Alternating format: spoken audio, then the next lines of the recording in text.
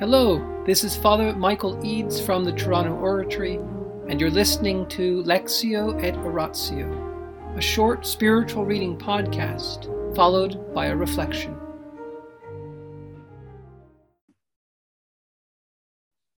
Abandonment to Divine Providence by Jean-Pierre de Caussade, S.J., Book 1, Chapter 1, Section 4, In What Perfection Consists.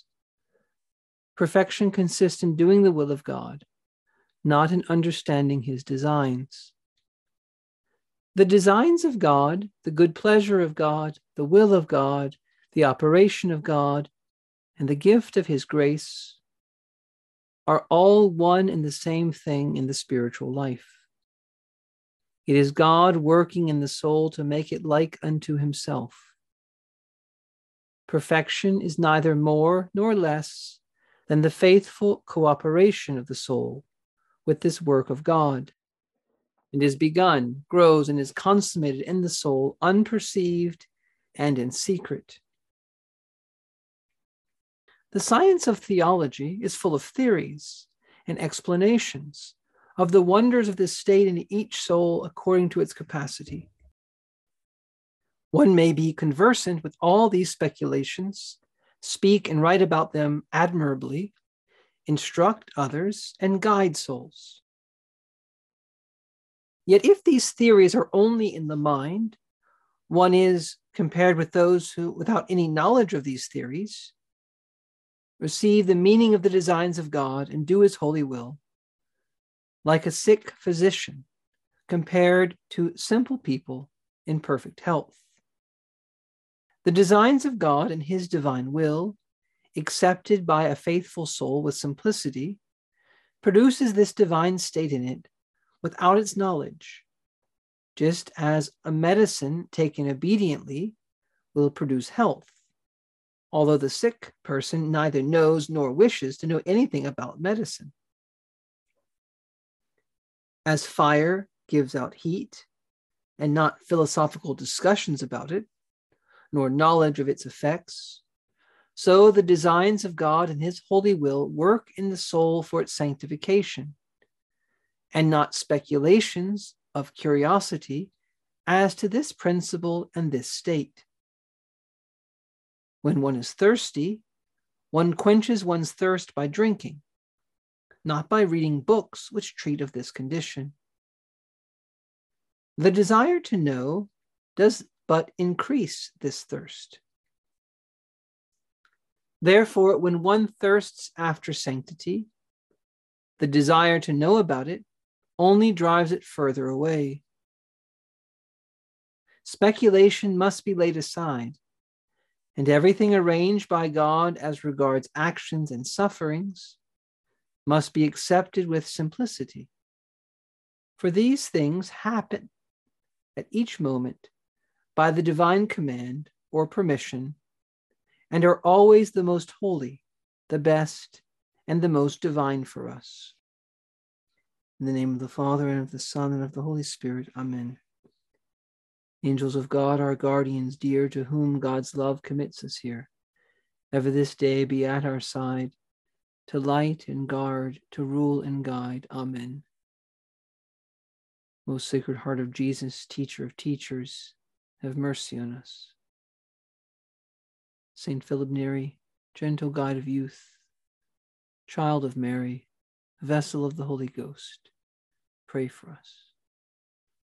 In the name of the Father, and of the Son, and of the Holy Spirit. Amen. If sanctity consists in active fidelity to the will of God and passive fidelity to all that he allows to happen to us, then the question comes up, how much do we need to understand about what God is doing?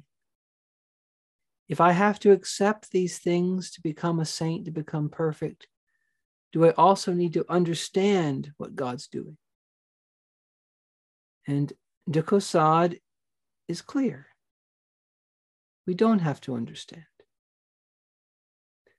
The perfection is not in the understanding so much as in the cooperation.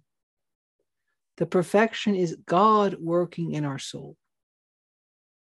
To do what? To make us like himself.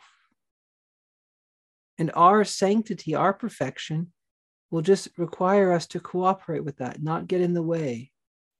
Allow what he is doing to come to its completion, so that he might perfect, as St. Paul says to the Philippians, the good work which he has begun in us. Now, does it hurt to know about the various theories of how God works? No, it can actually help in some ways. Does it hurt to want to understand what God is doing? No. We have Our Lady as the example. When she was told that she was to become the mother of the Savior, she asked a question: how can this be, for I know not man? She did want to understand so that she could give herself more completely to the plan. She wasn't doubting it like Zechariah. No, she was trying to, in her faith, seek a greater understanding. And there's nothing wrong with that if it's not just mere curiosity. Curiosity is wanting to know things we don't need to know. That is mere curiosity. There's a harmless curiosity, but curiosity as something bad is when we desire to know what we don't need to know, what we shouldn't try to know, what we can't figure out ourselves. And this is one of the great problems. Trying to fully understand, thinking we can fully understand what's happening, when the meaning of what's happening to us is bound up with our future sanctity. It's bound up with all the people we're going to help one day by the kinds of people we become. It's bound up with other people's lives too, who are going to see us, who may make use of us in some ways. It's so that we might be prepared to help other people, because the mystical body of Christ is growing to maturity, and we don't fully know how we are growing and how we're going to finally look, because we don't know what the whole mystical body looks like in its completion and how our part will fit there. And so in our current state, it's almost impossible. It is impossible to understand fully what God's doing.